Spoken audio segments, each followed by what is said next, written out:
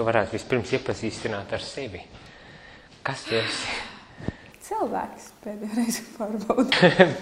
Pat vajadzēja pārbaudīt īpaši. Ne, bet tādā ziņā tiešām varētu pateikt, drusītni tādu kā ievadam vienkārši par sevi pastāstīt kaut ko. Šis vienmēr, man liekas, ļoti mulsinoša lieta. Es zinu. Tas ir tas moments, ka teorētiski jūs esat satikušies, nezinu, apmācībās vai kur, un ir tikai ievada jautājums, jo īstenībā jūs gribat pieķerties citai tēmai, bet pasaka, kas tu esi, un tad ir tāda eksistenciālā krīze. kas ir tas, ar ko es sev raksturoju? Protams, darbs ir kaut kāda viena lieta no tā. Darbs ir Izglītības ministrijas. Izglītības un zinātnes ministrijas politikas iniciatīva un attīstība departamentu projektu koordinātori. Projektu koordinēs. Izklausās baigi svarīgi un oficiāli. Jo vairāk vārdiņu, jo vairāk svarīgi. Laikam kaut kā tā uz šo pusi. Ar ko nodarbojies šajā darbā vispār? Ar ko es nodarbojos šajā darbā? Jā, tā lielais ietvers, kas tas ir projekts. Īstenībā tas ir Eiropas komisijas projekts par to, īsiem vārdiem teikt, kā sadzirdēt jauniešus šeit, viņu vietējā realitāte. Kā sadzirdēt jauniešus? Kā sadzirdēt jauniešus, jā. Ko tas nozīmē, kā sadzirdēt jauniešus? Būtībā strukturētais dialogs 2005. Gadā radās aiz tās idejas par to, ka ja Eiropas komisija lemj par cilvēku dzīvēm, lemj par to atbalstu, kas viņiem ir pieejams, tad viņiem ir svarīgi lemt to zinot, kas ir tie jaunieši. Kas arī tās viņu rūpes, tas viņu skatījums, jo tie būs tie cilvēki, kurš šo lēmumu ietekmēs visvairāk un visilgāk. Un tad tas, lai veidot to sistēmu, kā mēs viņus varam sadzirdēt, tika izveidots šī iespēja dialogam. Strukturētam dialogam. Strukturētam. Un es arī sapratu, ka sāki ar šo visu nodarboties Liepājā kā jauniešu mājas vadītāji. Es saprotu, ka tas ir arī principā diezgan politiski orientēts pasākums, vai ne, kur mēģina tādu pilsonisko iesaisti, jauniešu pilsonisko iesaisti veidot? Vai man tas nekad nav bijis tā. Tas ir kaut kā, tas ir tā aizgājis, bet tas tā man nekad pašai nav bijis kaut kādā ziņā. Un tas iesāka, ja es tā godīgi paskatos atpakaļ kaut kad, kad man bija jāstāstā vēsturē, kā tas iesākās, tas bija tādēļ, ka es aizgāju aizņemties šķēris. Es aizgāju aizņemties skolā, man vajadzēja, es nebiju mājas darbu pabeigusi matemātikā, vajadzēja aizņemties šķēris, un es koridorī satiku meiteni no svētceļojuma Sofiju. Viņa pateica, nāc pašpārvaldēšu, mums ir tur šķēris, un kopš tā laika esmu bijusi atkarīga. Tā bija kaut kādā ziņā man pirmā iesaiste jaunatnes darbā, jo caur to vienu gadījumu, to vienu ieiet iekšā tajā telpā, es tiku iesaistīta skolēnu pašpārvaldē, skolēnu līdzpārvaldē. Tas ir vēl skolā? Tas bija vēl skolā esot, jā, un jau skolā esot, es tiku iesaistīta pēc tam nevalstiskās organizācijās, vēl skolā darboties, jau projektus sāku rakstīt, un tad es devos brīvprātīgajā darbā uz Spāniju, un tad jau Skotijā studētu to. Un tur jau es sāku tā reāli kā darbinieks jau strādāt jauniešu centros un citās organizācijās. Studēt, ko tieši? Community Learning and Development. Sabiedrības, jeb kopienu tā kā attīstība un izglītošana. Un ko vispār mācīt tādā gadījumā šādā programmā? Tagad es varu iedomāt. Nē, bet tas, es domāju, varētu būt interesanti, vai ne? Un plašākā arī mērogā, jo mums jau nav īsti līdz galam nodrošināta nekā tāda lieta šeit uz vietas Latvijā. Tas bija ļoti interesanti, jo tieši tādēļ es nedomāju, ka es kaut ko tādieši studētu. Es kaut kādā ziņā biju ļoti izlēmusi. Tas tāds stiprs vārds. Es zināju, ka es gribu studēt augstāko matemātiku, es zināju, ka es psiholoģiju gribu studēt, un es zināju, ka es tajā pašā laikā ļoti fizioterapiju gribētu studēt. Un tā kā tās bija teorētiski 3 tik dažādas jomas, es īsti sapratu, šis ir tas mirklis man pašai izmantot to, ko esmu ļoti dzirdējis, kamēr esmu jaunas organizācijās, un es aizbraucu uz Spāniju veikt brīvprātīgo darbu. Es strādāju projektā saistībā ar Santiago de Compostela to ceļu, Camino de Santiago. Un tur es īstenībā uzzināju par Skotiju un par universitāti. Un es atceros, ka es sākotnēji tajā universitātē, kur es gribēju, skatījos to matemātiku vai psiholoģiju.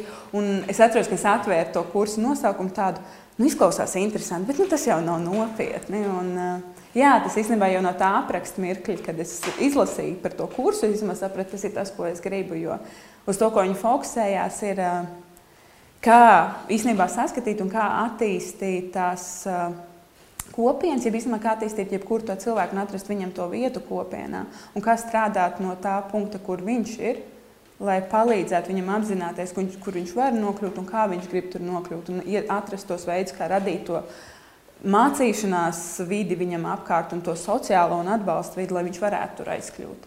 Tas izklausās pēc tādas sabiedrības organizācijas vai sabiedriskās, nevis sabiedriskās, bet mēģinājumi organizēt sabiedrību, palīdzēt viņai organizēties, lai pārstāvētu savas intereses, apmēram tā? Palīdzēt jebkuram individam atrast to viņa vietu un piederību. Jo, kas ir ļoti interesanti, ja man interesē, ka es sāku skatīties, tas varbūt vairāk arī kā jaunatnes darbs, bet tā daļa, kas bija tie mani kolēģi arī kursā apkārt, bija ļoti dažādi un bija, kas, piemēram, ļoti gribēja pieaugšiem strādāt un palīdzēt viņiem atkal sajusties kaut kādā ziņā piederīgiem vai atrast, kas ir tas veids, kā viņi var sevi attīstīt. Bet tikpat labi tas bija palīdzēt īrnieku federācija. Viena no manām prakses vietām bija īrnieku federācijā, kur cilvēki jau ir apvienojušies un kā palīdzēt viņiem saprast, kā viņi var vieglāk sasniegt citus cilvēkus, kā viņi var labāk komandā sadarboties. Vai tajā pašā laikā, kur es strādāju ar jaunajām māmiņām, kur ir 14-gadīgas, 15-gadīgas meitenes, kas jau ir māmiņas un kuras ir ļoti kaut kādā ziņā sociāli izslēgtas un diezgan tālu no tās realitātes, priekš tāda veselīga jaunieša, kas būtu mana dzīve, ja es būtu vienkārši ģimenē, mājā un kā students, kā skolēns tajā vecumā.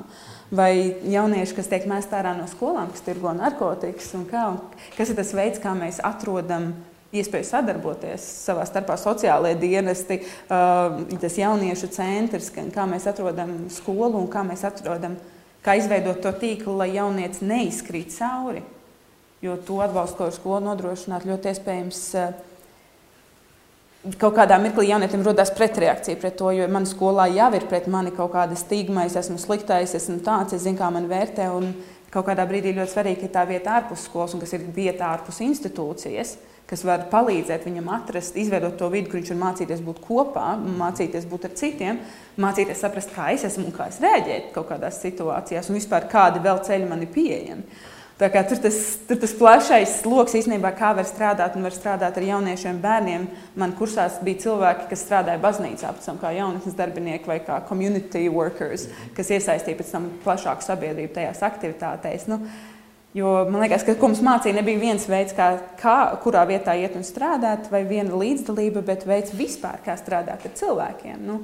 Kas cilvēkam ir svarīgs un kas man liekas ļoti interesanti, ka ļoti liek pētīt, kas tev pašam ir bijis svarīgs un kas ir varbūt tavi aizspriedumi, ka tik svarīgi ir refleksija, lai saprastu, kurām grupām kā tu strādā un kāpēc varbūt tu strādā tādā veidā un reflektēt, ko es varēju izdarīt savādāk, varbūt, lai sasniegtu to cilvēku, vai kas ir tas man pagātnē, kas man liek tā rēģēt uz to cilvēku.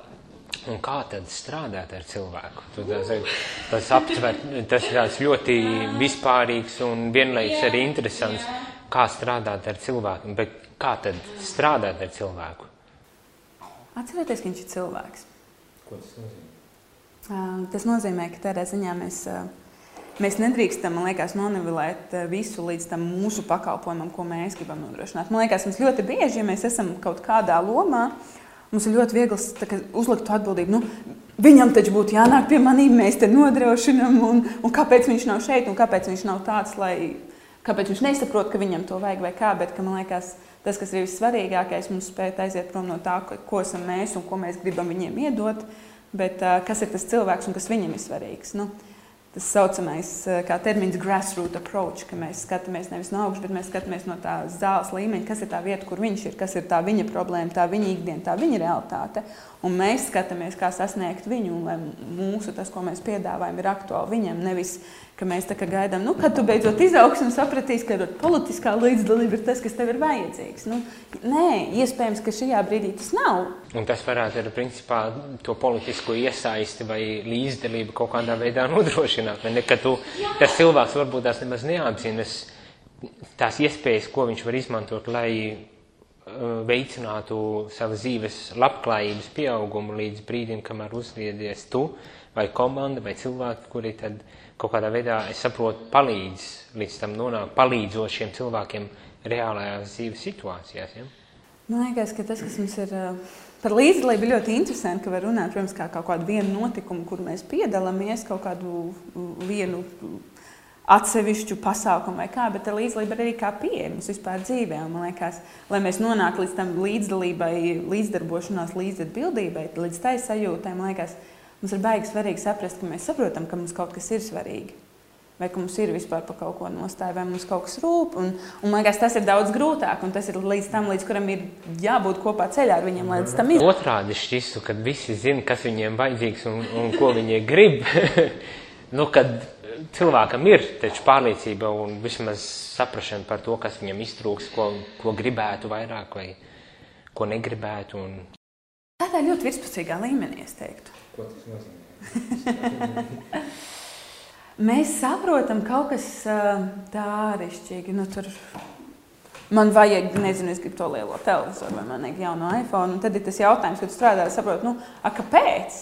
Kāpēc tas tev ir svarīgi? Un kad tu nonāc līdz tam īstenībā, ka, hei, es gribu sajusties, kad man ir kaut kāda piederība manai grupai ar pāriem cilvēkiem, kur tas ir. Tā ir tā man iespēja pacelties. Tas ir tas mans kaut kāds tas nepieciešams sajusties kā daļai no man draugu vidus, mana piederība.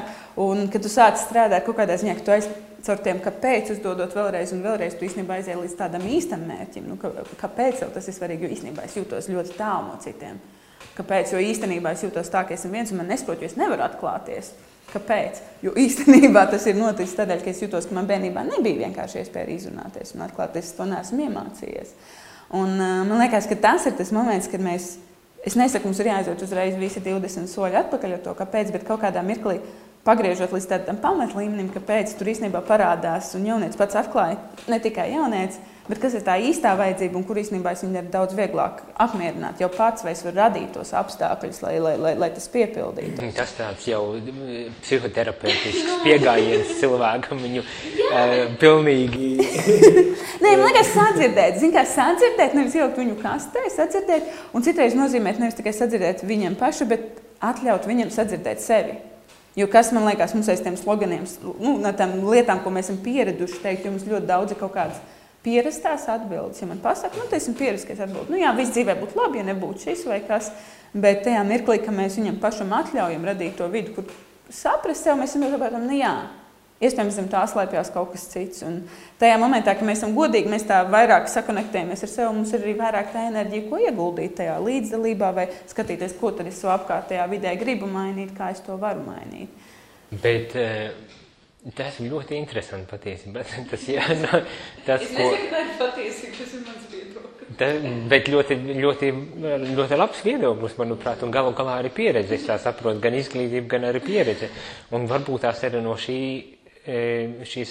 aspekta varētu paturpināt to tēmu tādā ziņā, kad strādā ar jauniešiem, uz jauniešiem orientēts šis darbs patreiz. Ja es tā saprotu. Šobrīd ir uz jauniešiem, bet laikam gribētu pašai teikt ar jauniešiem. Jā, ļoti foršs teikums, neko par mani bez manis. Un, jā, tas ir gan jauniešiem, gan esmu redzējis organizācijās, kas strādā ar cilvēkiem ar īpašām vajadzībām. Mums patīk runāt tā kā no malas par viņiem, bet nē, ja mēs strādājam no augšas it kā, vai ne? Mēs strādājam ar viņiem, viņus iesaistot tajā procesā. Pilnīgi cits piegājiens dzīvē un lietām, kur pieļauj, ka vēl diezgan daudz ir ko darīt, lai varētu īstenot. Jā. Bet ko es gribēju, tas, ko es gribēju, principā, par tām, tu teici, virspusīgas vēlmes vai izpratni par to, ko es vēlos, un tu tagad, kā teikt, atsedz tās, prasot, kas aiz šīm vēlmēm slēpjas, vai ne?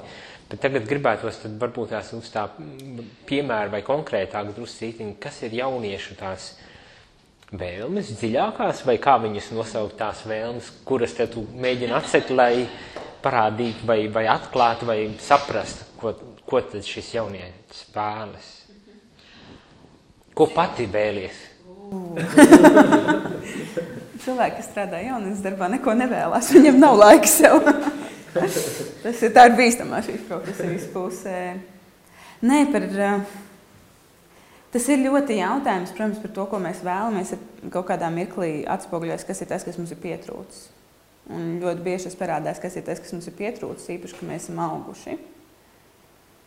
Un kad ir bijuši šie pirmie tie formatējošie īpaši gadi mums, un tas nav, katrs jaunietis nav vienāds, tās situācijas ir dažādas, bet ir tās kopīgās vajadzības, kas neatšķirsies no jaunietim no pieaugušā, tas varbūt tikai atšķirsies tajā, kā tas izpaužās vienā vecuma grupā un otrā. Bet viennozīmīgi tā lieta kā drošība ir viena.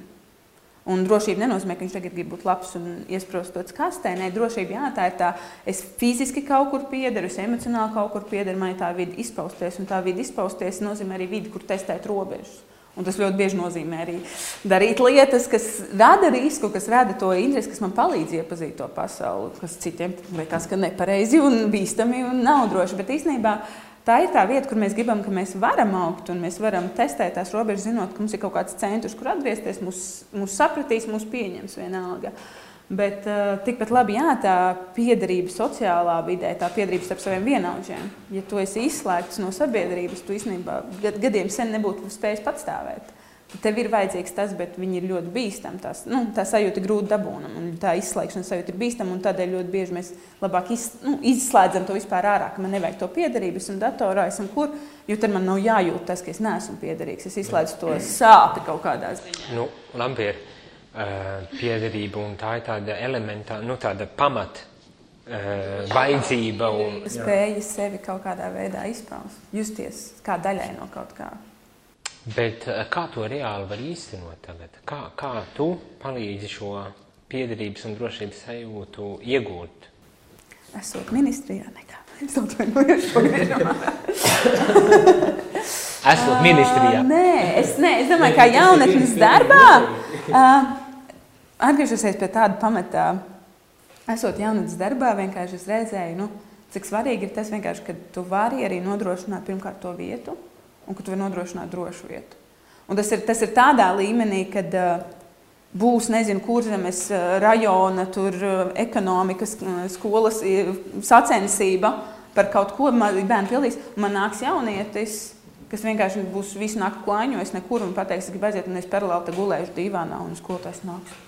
Kāds varbūt mums ir pasākums, mēs zinām, nē, pirmkārt tā ir viņu vidi, tā ir jaunieši. Jā, ir ienācis pasākums, bet pirmkārt izveidot to vidi, ka jaunieši tur jūtās, ka tas ir viņu patvērumu punkts, jo ļoti bieži tas ir jautājums jaunietim, vai pēc skolas, ja tu esi skolu, pēc skolas vai nu tu esi mājās, kur ļoti iespējams ir alkohols, ir atkarības, ir vardarbība, vai tu iesi pie Origo, vai tu iesi pie Kurzemes, vai tu iesi vēl kaut kur. Un tas nav tas, ka, jā, viens ir sociālais aspekts, kas man tur ir, bet ļoti bieži tā iemesls arī, ka labi es tur esmu, ir, ka es īsti nevaru būt tajā vietā mājās. Un tur var būt dažādi iemesli, kas ir tā vide un kāpēc es tur nevēlos būt. Bet jautājums, vai mēs vispār nodrošinām, ka viņiem ir tā drošā vide, kur vēl būt. Tas nav vienmēr piepildīt, mums vajag pulciņa aktivitāti kā tādu, vai mēs izveidojam vidi, kur viņi droši, kur viņi jūtās pieņemti un kur es varu būt un kur nenosoda mani. Mēs varam nosodīt rīcību, bet mēs nevaram nosodīt viņu kā personu. Mēs paskatām, tas nav par tevi, tas ir ok, mums ir kaut kāda varbūt ierobežojuma, kaut kāda likuma, bet tu šeit vari būt. Un mēs radām arī to vidi, jā, kas lēnām viņam iedod tos kaut kādus līmeņus, kā izaugt. Mēs nesakām, tagad jūs esat atnākuši, tagad piedalāmies diskusijā ar politiķiem vai ko, bet mēs izveidojam tos kaut kādus līmeņus, kā mēs varam tam jaunietim sajusties, ka viņš ir noderīgs, jo ļoti iespējams viņš ne tajās mājās, ne tajā skolā jūtās, ka viņam ir kaut kāda loma vai piedrība, viņš jūtās iederīgs. Un tad ir tie momenti, kā mēs atrodam, kas tam jaunietim ir svarīgi. Mēs iedodam viņam iespēju nociet, ka viņam arī kaut kas sanāk, un mēs viņu iesaistam tajā viņu līmenī, mēs iesaistam mazliet vairāk. Mēs testējam, kas ir tā robeža, kur lai ir mazliet izaicinājums, un kur tu vari izaicināt un pierādīt, ka tu to vari izdarīt. Bet ne arī tā, tad visi vienkārši sēdēsim. Nē. Mēs atrodam tos veidus, kā to jaunieti iesaistīt lēnām, iesaistīt tā, lai viņam ir atbilstoši, lai viņam ir interesanti, bet kas viņu arī izaicina, kur viņam ir tās iespējas mācīties un atrodam to laiku mācīties. Hei, tu redzēji, ka šoreiz daudz labāk tika īstenībā ar to grupu galā. Tu taču visu laiku ar Dānu strīksties. Kas notika, kāpēc tu varēji? Jūs tur reāli labi sadarbojaties. Kāpēc? Tas ir citreiz vienkārši jautājums, ar ko tu uzdod. Tu nesaki, mēs tagad grupu darbs, mēs mācīsimies tā, bet jūs caur refleksiju mācāties par to, kā viņš tika galā, kāpēc nē. Kas ir tas, kas īstenībā caur sarunu, tu vari ieraudzīt tādu mācīšanos, tu vari beidzot viņam radīt to vidi mācīties, un viņš saprot, ka mācīties nozīmē arī kaut ko citu, nevis tā kā dabūt tikai atzīti. Tad tas ir tāds izglītojošs process, vai ne? Audzināšanas varbūt tāds process. Jā, neformāla mācība nozīmē mācīties pašam mācīties, tu izvērtē arī sevi tajā procesā, un tu mācies to, kas tev dzīvē ir svarīgs. Tu mācies caur procesu, tu mācies esot ar citiem, tu mācies par sevi. Neformālā izglītība, jau audzināšana, bet tā izklausās, ka tam principā vajadzētu būt kā regulārai izglītības sistēmai. Jā, un nē, tas arī ir jautājums. Tas, protams, būtu fantastiski, ja tas ir tur šobrīd, tas nav iespējams. Un jautājums, kas notiek, ja mēs pasakām, šitam visam mēs tagad nokopējam, pārnesam to, tas ir skolas vidē, vai viņi arī strādās tādā veidā? Vismaz tajā skolu vidē, kas mums ir tagad. Jo ļoti bieži arī jaunietim vajag to, ka labi svarīgi, ka viņam ir vajadzīga arī tā vide ārpus tās skolas. Kāpēc tie jaunieši saka, es nevaru uzticēties, man ir psihologs skolā, bet es pie viņa neiešu, bet es varu šeit runāt, un psihologs sēž tiem pašiem skolotājiem, viņi tā ir tā pati vide. Tur cilvēkiem jau ir spriedums, kaut kādā ziņā vērtējums par mani, viņiem ļoti patīk, viņš var aiziet fiziski prom. Es aizietu no tās vidas, no tiem uzskatiem, kaut ko varbūt, ko esmu sastrādājis, ko nezinu, es aizēju, esmu šeit, es sev iedodu kaut kādu citu sociālo situāciju, kur sev izpaust, kur sev rādīt, un kur atklāt sev īstenībā citu to personības daļu, ko varbūt skolā es tur augot esmu nespējis no sevis parādīt. Arī nespējuši parādīt. Bet jā, es piebildu, ka tiem būtu kaut kādā ziņā, tiem būtu jābūt pamatiem vispār, kā mēs strādājam ar cilvēkiem. Mēs balstam to uz viņu vajadzībām, mēs balstam tur, kur viņi atrodas, mēs skatāmies, pielāgojam, mēs izaicinām. Bet to var integrēt kā metodes, protams, kā kaut kādus principus, bet es redzu arī to nepieciešamību pēc kaut kādā ziņā atsevišķi, ka ir neformālā izglītība, un tev ir arī tā formālā izglītība ar tās neformālās izglītības elementiem. Viena lieta, ko tu pateici, ir, ka nenosodam personu, bet rīcība varbūt tās ir aplikta ar likumiem un prasībām. Kaut ko tādu tu minēji. Vai tā nav sava veida tāda šizofrēnija? Ir iespējams personu no rīcības nodalīt un pateikt, mēs jau nenosodam. Nāc mūsu pulciņā, bariņā, šeit tu vari justies droši un labi, bet vienlaikus apzinoties, ka tā rīcība var izsaukt kaut kādas reakcijas. Jā, var izsaukt kaut kādas reakcijas, un tas nenozīmē tādu pašplūsmu. Nē, mēs jau tev nenosodam, mēs tagad daram. Tas nozīmē tādu atklātību, man liekas, kaut kādā ziņā sarunā, bet arī to apzināšanos, ka es veicu rīcību, bet es neesmu mana rīcība. Es šobrīd... Man nokaitināja, man ir skolotāji bijuši pret mani netaisnīga, man ir rekur ģimenē, man kāds ir vēl no rīta uzbrucis un bezmaz vai aizbeidz, es nezinu, kur man vakarā būt un kas manī ir saspringtums, manī ir nervozitāte, viss, un es pārējais, man kāds kaut ko pateicis, es varu tajā mirklī gadīties, ka es uzbļaujos, nesavaldos, vai kas. Jā, tā ir mana rīcība, ko es izdarīju, bet tas nenozīmē, ka es vispār kā personība esmu, ka esmu nikns, esmu nesavaldīgs kā tāds. Tas bija tas mirklis, tā bija mana rīcība, bet es nepasaku, ka tu esi viss tāds un ka tu šeit nevari vairs rādīties. Tas ir, protams, vilkt robežas, jo mums vienmēr ir jārūpējas par visu cilvēku drošību un kāds ietekmē grupu, un to nevar atstāt pašplūsmā, bet ļoti bieži ir interesanti īstenībā pamanīt tās situācijas, kas bija interesants Skotijā, kas strādāja mazākiem bērniem, kad bērni, kas taisības vairāk tiešām tās problēmas, kur arī izaicināja uzbrukt citiem bērniem, ka tajā mirklī, ka mēs kā grupa savācāmies, sapratam, ko mēs darām šajā situācijā, ka man liekas, viņam vajag uzmanību, panākam, ka mēs kā darbinieki sākumā pirmajā pusstundā, kamēr viņi ir aktivitātēs, viņam iedodam ļoti daudz nedalītu individuālu uzmanību. Izrunājām, kāpēc tas notika, kā tādi jau sasaicinās, un ka pamanījām, ka tajās dienās, kad tas tika dots, ka ļoti mazinājās šie uzbrukumi. Un tas nav par to, ka viņš ir personību uzbrukošs, tas ir tā viņa rīcība, tā viņa izpausme, bet tu māki kaut kādā mirklī to atdalīt, lai tu pilnībā jau nenosodītu un pateikt, ka tu esi norakstīts. Tu māki to uztvert atsevišķi, tu māki runāt par to, ka šitas vēl projām nav ok, mēs to neciešamies, bet atdalot rīcību no tās personas, mēs mākam paturēt to viņa cilvēka vērtību, viņu kādu vēseli un saprotam, ka tā ir tā viena daļa, kas šobrīd izpaužās. Visdrīzāk kaut kas ir sāpināts vai kaut kas, kur viņš meklē kaut kādu dziedināšanu tajā mirklī, kā viņš vislabāk māk, vai tas ir alkohols, vai tas ir vēl kaut kas, vai kas tā ir tā viņam mēģinājums kaut kā tikt ar to, ko viņš sevī nesaprot, kas nestrādā iekšā galā. Vai viņš kaut kā norobežojās, izbēg no kaut kā, vai viņš vienkārši izpauž kaut ko viņš nemāk savādāk izpaust. Bet es nepasaka, ka tas cilvēks ir tas viss. Viņš nav tikai tā viņa rīcība, un tajā mirklī ir iespējams vēl ar viņu strādāt. Bet tas izklausās, ka principā tas prasa milzīgu cilvēku izglītošanu šajā laukā. Tā ir tāda vesela, ka tas principā, par ko tu runā, ko tu saki, ir kaut kas, uz ko mēs gribētu tiektos un kā teikt, jā, tas ir mūsu mērķis, bet Bet reāli mūsu sabiedrības nav tādas, kā tu saki, vai ne? Tāpēc jau ir tie centri, vietas. Arī centriem ir grūti, arī centriem pašiem ir grūti, jo tas prasa ļoti daudz emocionāli un ir noteikti ļoti liela nomaiņa. Un Latvijā īsti mums nav iespēja to mācīties, ko es mācījos Skotijā. Un tas ir ļoti liels īstenībā iemesls, kā labi noteikti tik strauji jaunas darbinieku nomaiņa. Viņi ir ļoti, ļoti strauji šajā profesijā, kad ātri izdeg un iet prom. Tu ej prom un tu nomainies, jo tas arī jautājums par to atbalsta sistēmu, kas tev ir, bet vispār pašam būt tādā jomā, kur tu ļoti bieži arī esi tas cilvēks, par ko pateiks, ka hei, man izdzina man ģimene ārā no mājām, jo šitas tas un tas man nav vienkārši kur palikt. Un tad ir jautājums par to, vai tu esi tas, kas tagad meklē visus risinājumus visām tām dzīves problēmām, vai tad, kad tev raksta 11, 12 vai cikos čatā. Jautājums ir par to, kā tu atbalki, ka tev pašam ir savu dzīvi arī. Un ka tu esi cilvēks un tas ir tavs darbs. Jā, tā ir tava misija, bet tas arī tavs darbs. Un jautājums, vai arī māki tikt ar tām situācijām galā. Jautājums, ja tu neesi gājis cauri tā refleksijai par sevi, kā tu noreģē šajās situācijās, kur jaunietis izpauž kaut kādu noteiktu rīcību, vai viņš ir noteiktas grupas jaunietis vai kā. Un tas ir tāds liels izaicinājums, un tas ir kaut kas mazliet, ko mums ir Latvijā grūti. Mums ir daudz vieglāk redzēt jaunatnes darbu, jācer to, ka ir jāveicina jauniešu līdzdalība, kas ir forši. Un es tam ticu pilnībā, bet es ticu, ka mums jāstrādā ar tiem jauniešu pamatiem vispirms, un lai mēs radītu to, ka viņi tic, ka viņu tai līdzdalībai ir tā iespēja, ka viņiem ir tā līdzdalības īstenībā, tā kapacitāte. Un, protams, ka to abām lietām var strādāt paralēli, bet tas, ko es redzu, ka tu nevar strādāt tikai līdzdalību. Jautājums, ja tu ignorē tās pamatvajadzības tam jaunietim, tu jau var mērķēt pēc tā, kad man liekas, ka mums vajag jauniešu līdzdalību valstī. Lieliski, tev tā liekas, vai tas ir tas, kas ir jauniešiem svarīgs. Bet arī caur līdzdalību var daudz ko iemācīties un apgūt personībai, noticēt savai balsī. Tas var arī strādāt otrā virzienā, bet mums ir jālīdzsvaro, un mēs darām abus.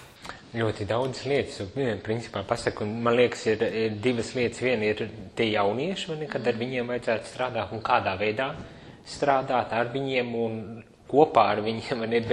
Bet otra lieta, ko tu pieminēji, un kas man šķiet arī ir ļoti būtiski, ka Latvijā ir izdegšana šajā sfērā milzīga, un līdz ar to arī nomainis tie cilvēki un aiziet prom un nāk atkal jaunie, un kur pēc brīža, kā tu pati tiec galā ar šito te? Tagad ir tas mirklis, ka es bēgu prom, jā.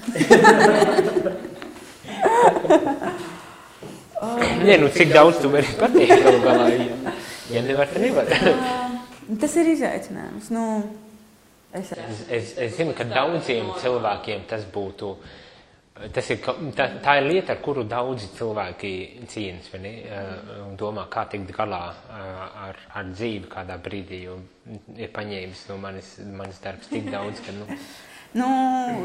man ir bijis tā, ka esmu jau līdz tam līmenim, kad ir kaut kādi momenti, kad tu stāv pie loga lielā, tu tiešām tu runā pa telefonu, tu sit galvas vienkārši stiklā, tu sajūti vienā momentā, ka tu nespēji vairs runājot kārtīgi vārdus salikt teikumā, tev valoda raustās, tu neatceries lietas, kas tikko ir, kad tu vienā brīdī saproti, ir jau diezgan daudz fizioloģiskas sekas, kas vienkārši mazliet tā kā kliedz visu, ka to nevar. Kā tu tiec ar to galā? Pareizā versija ir tajā brīdī, kad tu paņem to pauzi un tu saproti, jo jautājums tam mirklī ir, viens ir ka tev ir misija, tu gribi darīt kaut ko labu, bet tas ir tas jautājums, cik tu pats esi sevi ielicis, ka mans darbs ir es viss. Un tas ir jautājums, ir momenti, ir situācijas, jā, to pieprasa situācija, to pieprasa darbs šefs, bet jautājums, kurā brīdī tā ir arī tā mūsu latviešu ļoti iemācīta atbildības sajūta. Mums nesaka, es domāju, tā tad es esmu, bet es daru, tā tad es esmu. Un es darīšu, es pierādīšu, ka esmu labs. Un es nezinu, vai šīs profesijas tāda specifika tā ir, bet ļoti daudz cilvēku kaut kādā ziņā, ko es redzu, ka tu caur to darīšanu gribi to savu pašvērtību pierādīt. Un jā, tu, protams, strādā misijas vārdā, bet tad ir tas jautājums par to, cik tu vari būt godīgs pret jauniešiem, un tas bija tas arī, kāpēc es aizgāju arī prom no darba Liepājā, man bija tāds jautājums, ko es varu stāstīt jauniešiem par rūpēm par sevi, par to, ka tev ir jāizaicina, tev ir jāmāk novilkt robežas, tev ir jāsaprot, kurā momentā ir tas pārējais moments, ja tu pats to īsti neīsteno savā dzīvē. Un tas man šķiet ir kopumā tāda mentalitāte, vai ne? Ka tu iegūst vērtību tikai caur savu darīšanu, nevis ar to, ka tu esi persona, ja, ka tu esi piedzīvis, ka tu dzīvo, lai kā arī ietu, bet ka tu esi tādēļ vien jau vērtība, bet tikai tad, kad tu esi kaut ko sasniedz, pierādījis, ka tu darbojies. Par ko mums uzslavē? Jautājums, vai mums uzslavē, bet kā mēs esam iemācījušies mums uzslavē? Tu biji labs, tu izdarīji šo, tu biji labs, tu slaucīji vai kā. Tu ar laiku kaut kādā ziņā, tu iemācies, ka tas ir tas moments, kur tu dabūni to pateicību vai apstiprinājumu vai kā, vai citiem ļoti vienkārši tā ir uzmanība par tik daudz vai jautājums, man liekas, arī īpaši šobrīd jauniešiem augot, cik ir tā laika uzmanība jauniešiem, jo darba realitātes ir tādas, kādas ir un cik mums ir iespēja. Un ja mēs uzslavējam tos jauniešus tajā brīdī, kad dara, vai pamanām, ka viņi dara kaut sliktu, tad ir jautājums, kā mēs iemācam to mehānismu, kurā brīdī tu dabūni to kontaktu, kurā brīdī tu dabūni to uzmanību. Vienā versijā, jā, pareizie bērni, tagad es darīšu pareizi, tā es nopelnīšu mīlestību, vai otrais, hei, es izdarīšu lietu, ko nevajadzēja izdarīt, tā man pievērš uzmanību, man runā, jā, varbūt strīdās vai kā, bet ir uzmanība, man ir kontakts ar to manu tēti, manu mammu vai vēl kaut ko. Un tas ir tas, kā mēs iemācamies kaut kādus paternus, ko mēs pēc tam arī atkārtojam, un mums tas ir ļoti izteikti par to, tu esi labs, ja tu dari. Mēs nerunājam, ka tu esi labs, jo tu esi. Tu esi labs, ja tu dari labu vēl, tad vēl labāk, un kā jauns darbinieks tu tā iemācījies nopelnīt caur to, ka es caur to savu darbu tad nopelnīšu to, ka esmu labs cilvēks, bet es aizmirstu, ka es vispār esmu cilvēks. Tur pazūd tā tava dvēseles daļa, tava pārējā dzīve. Liela daļa jaunatnes darbinieku, kas runā, mans hobijs ir jaunatnes darbs, ka tu saproti, ka tev īsti ārpus tā darba nav. Un tad tas ir tas jautājums arī, kā tu vari īstenībā tiem jauniešiem to balansu dzīvē mācīt, ja tu pats īstenībā to nepraktizē. Un tas pieļauj, ka prasa nospraust robežas arī, vai iemācīties te pateikt stop kādā brīdī Es teikšu, ka tā ir. Ja es to iemācīšos, es varēšu to apstiprināt. Bet savā ziņā es atgriežos atpakaļ. Ko citādi var darīt? Jā, man liekas, man ļoti patika citāts. Es vairs neatcerīšu, kurā grāmatā es viņu lasīju, bet bija par to, ka cilvēks zāģē mežā koku, viņš zāģē, un kāds nāk viņam garām iet blakus un saka, hei, tev ir trūls zāģis, tev viņu vajadzētu uzasnāt. Nē, es nevaru, esmu pārāk aizņemts, man ir jāzāģē koks. Un tas ir tas mūsu mazliet lielā nesaprašana, kaut kādā ziņā arī tāda pretloģika, īstenībā tieši paņemot to laiku, tiešām prom to laiku sev, tiešām saprast, kas notiek, paņemot stabilitāti tai dzīvē, visās pārējās jomās saprotot, kas man notiek ar attiecībām apkārtējiem cilvēkiem, ko tas notiek manā garīgajā dzīvē, ka tajā mirklī īstenībā es palieku produktīvāks arī darbā. Tur parādās jautājums, vai mēs esam iemācīti tikpat augstu vērtēt to, kas notiek mūsu mentālajā veselībā, garīgajā veselībā un tajās mūsu attiecībās. Jo tās ir lietas, kas paralēli tā kā pastāv. Darbs ir tas, kas ir svarīgi. Darbs ir par ko tev paprasīs, ka tu būsi, nezinu, ģimenes salidojumā, skolas salidojumā vai kā. Ko tad tu dari tagad? Vai pēc 12. klases nevis vai kā tev liekas, kur tu esi, kā tu jūties par savu dzīvi, par ko tu gribētu, bet kur tu esi mācīties. Mums ir tādi ļoti uz darbību vērsti jautājumi. Tas ir tas arī, ko tu iemācies, ko no tevis prasīs kaut kādā ziņā. Jautājums, kurā brīdī mēs sāksim vērtēt, ka tās pārējās daļas arī ir tikpat svarīgas. Kad mēs paši iemācīsimies to vērtēt, kur nu vēl, ka mēs prasam to no jauna. Droši vien arī jautājums ir, kad mēs atpazīsim, kad mums ir tās pārējās dzīves jomas. Jā, kaut kādā ziņā, man liekas, tas ir aizvien riskantāk, īpaši, ja mēs mācāmies teikt, ka tev jāstrādā darbs, kuram tu tici un kas tev ir svarīgi, un bija tie citāti, ja tu strādās darbu, kas tev patīk, tu nevienu dienu dzīvē nestrādāsi. Un tad tur bija tāds mīms internetā, kur tas ir nosvērts, ja tu strādās darbu, kas tev patiks, tev nebūs robežas, tu izniegsi, tu strādās 24/7, tu nemācies nolikt telefonu nost malē. Bet tas arī ir tas par to, kam mēs piešķiram cik daudz uzmanības un kur tās mūsu domas iet, tur mūsu fokus arī pāriet. Un jo vairāk mēs esam tajā darbā, jo tas vairāk izaug par šo lielo bubulu, kas neapstrādājās, viņš paņem to mūsu enerģiju, un tad viņš kļūst tik sarežģīts, ka mums arī visu laiku par to ir jādomā.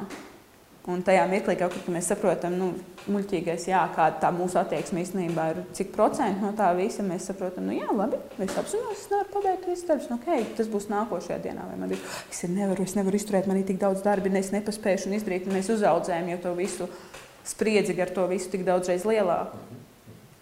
Jautājums ja mēs tā uztrauktos par savu mentālo vai fizisko vai garīgo veselību, tad jau. Kam bez darba pievērs vērību tu? Man nekas cits neatliek.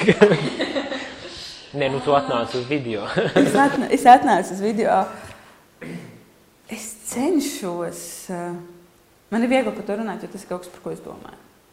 Es par to domāju, tas ir kaut kas, kas man ir aktuāls. Un tas ir kaut kādā ziņā, ko es mācos arī daļa tā, ko es redzu savu apkārtējos cilvēkos. Un īstenībā, kurus ļoti redzu tās sekas arī viņu dzīves kvalitātei, viņu attiecībās un tajā visā. Un tad mana loma šobrīd ir tāda godīgi pateikt, jā, es zinu, ka es biju pilnībā aizdegusi un sagrauta, un tā vietā, lai es aizietu un es atpūstos, es pārlecu nākošajā darbā. Un tad es biju tikpat savādāk nodarbināta, bet arī sarežģīta savu izaicinājumu, kas un ko. Šis nestrādājas pārlecu nākamajā darbā. Un ir jau arī tāda mentalitāte, kad atpūta ir principā esošā darba nomainīšana uz citu. Tad it kā tu man arī sauca visu laiku uz nākošo vietu. Zin kā, mani prasīja, un tad es varu to novērtējumu sajūtu arī dabūt. Jā, jautājums, kurā mirklī, tas ir tā apzinātības. Tas, ko es ļoti mēģinu šobrīd pievērst. Es gribu atrast hobiju.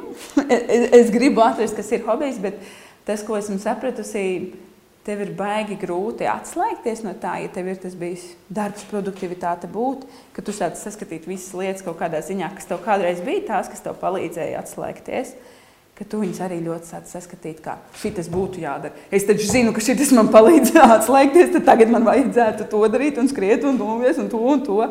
Un ir baigi svarīgi vispirms to atlaist mazliet vaļā. Kā to izdarīt? Kā to izdarīt? Apzināti. Jo atlai visi jau saprot, ka vajadzētu, bet tā problēma ir kā? Man atslēgas vārds ir to atzīt.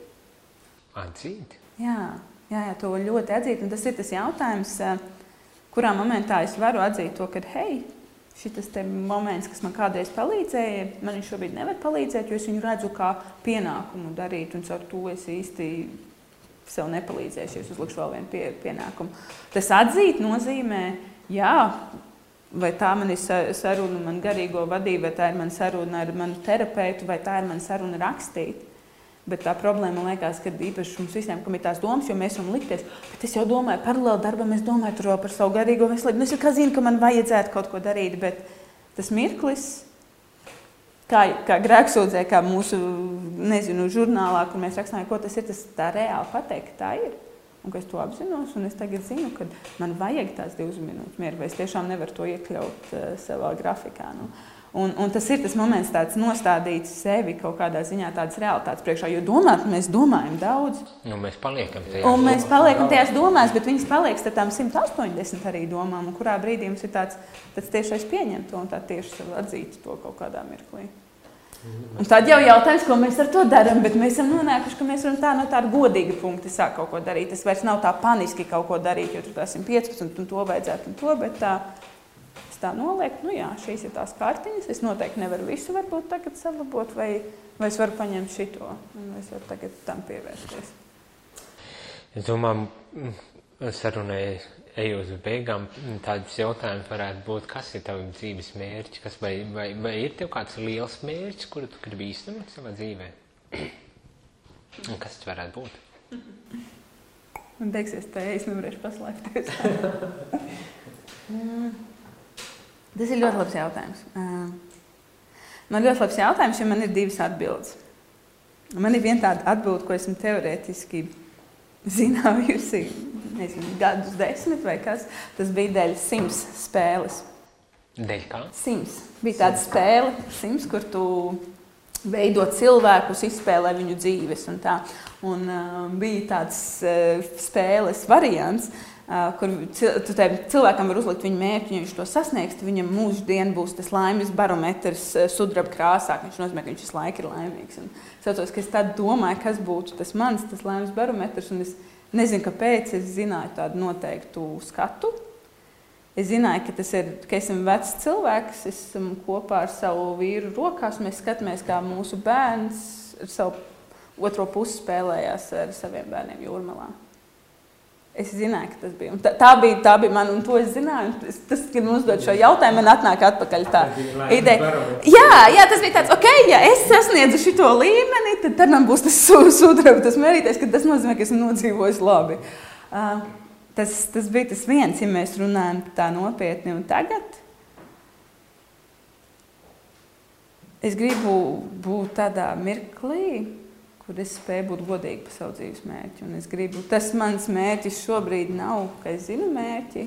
Mans mērķis šobrīd ir tas, kad es nonāku līdz tam, ka es vērtēju sevi kā cilvēku, kā dvēseli, kā personību tik daudz, lai es atļautos veltīt laiku sev atrast mērķi. Un man ir jātiek no sākuma līdz tam, lai es varētu atrast mērķi. Vai to tu uzskatīt arī par tādu laimes līmeni, kaut kādu barometru savā dzīvē? Vai tu esi laimīga šobrīd?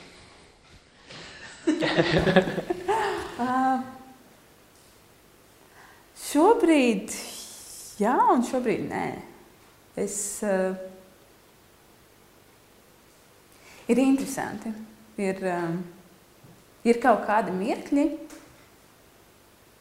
kad tā, es esmu izjutusi, mums bija interesanti saruna ar manu draugu par to, kā jaunieši runā un kā ļoti jaunieši runā par nāvi. Un mēs runājam, ka vecākiem cilvēkiem, ka tur runā, tur pat 30, 40, kur runā, man bailes nomirt, kā būs. Un es parunāju ar saviem kolēģiem jaunatnes darbā par to, ka jaunieši un līdzīgi arī mēs, kā esam sākuši runāt, es nomiršu, varēšu vismaz atpūsties. Un tas ir kaut kāds tāds mazliet biedējošais aspekts, redzēt, ka jaunieši un redzēt arī, ka mēs daudz kā cilvēki, mēs jūtamies tādi, beidzot, vismaz šīs būs galā. Un tas nav ar tādu garīgu vērtību, tagad transcendentāli mēs pāriesim, bet ir šausmīgi liels nogurums no dzīves. Un tas nogurums no dzīves ir 16, 17 gadniekiem. Un tas nav tikai, es atceros 15 gados, negribējās dzīvot, tas būtu labāk, es nebūtu, bet tas ir tāds konstants, nevis es šobrīd man ir skumji un esmu depresīvs, bet man ir tāds, esmu nogurs no tās dzīves, un nogurs no tās dzīves kaut kādas bezjēdzības, kurā es viņu redzu. Esmu nogurs no kādām lietām, kas man liekas kā nepareizi, kā pasaulē strādā, kā šeit. Man gribās atpūsties no tā. Un tas ir tāda interesanta sajūta, ko, diemžēl, aizvien biežāk un biežāk tu dzirdi cauri jauniešiem. Tāda nogurums no dzīves un bezjēdzības dēļ. Jā. Ja tas nogurums rodās no tās bezjēdzības sajūtas. Kas tev dod dzīves jēgu? Kas dod jēgu kopumā? Satikšanās. Man atslēga vārds jēga ir satikšanās. Un tā ir tā jēga, kur var rasties ļoti dažādos mirkļos. Mēs varam runāt par tādu lielu jēgu, satikšanās ar ticību, satikšanās ar Dievu, tad, kad es jūtu, ka es esmu tajā iekšā, un tas tikpat labi var tikt nonovelēts līdz ļoti tādam mazam mirklim, ka es jūtu, ka man ir jēga tajā dienai. Ja man ir bijis kaut vai tur viens zvans ar pašvaldību, kur es jūtu, ka es runāju ar šo cilvēku, kā viņam labāk strādāt, ar jaunieti vai ko darīt, ka mēs esam satikušies, ka es saprotu, ka viņam ļoti rūp un viņam ir svarīgi, ka es palīdzu un ka tas tiks izmantots. Tas nav vairs ķeksīšu pēc vai mums šo vajadzēja, bet tur notiks satikšanās dēļ vajadzības, dēļ tā mirkļa, dēļ tā cilvēka, dēļ tās atvērtības. Un tad tai mirklī ir jēga. Tad tai dienai ir jēga, tad tam darbam tai brīdī ir jēga.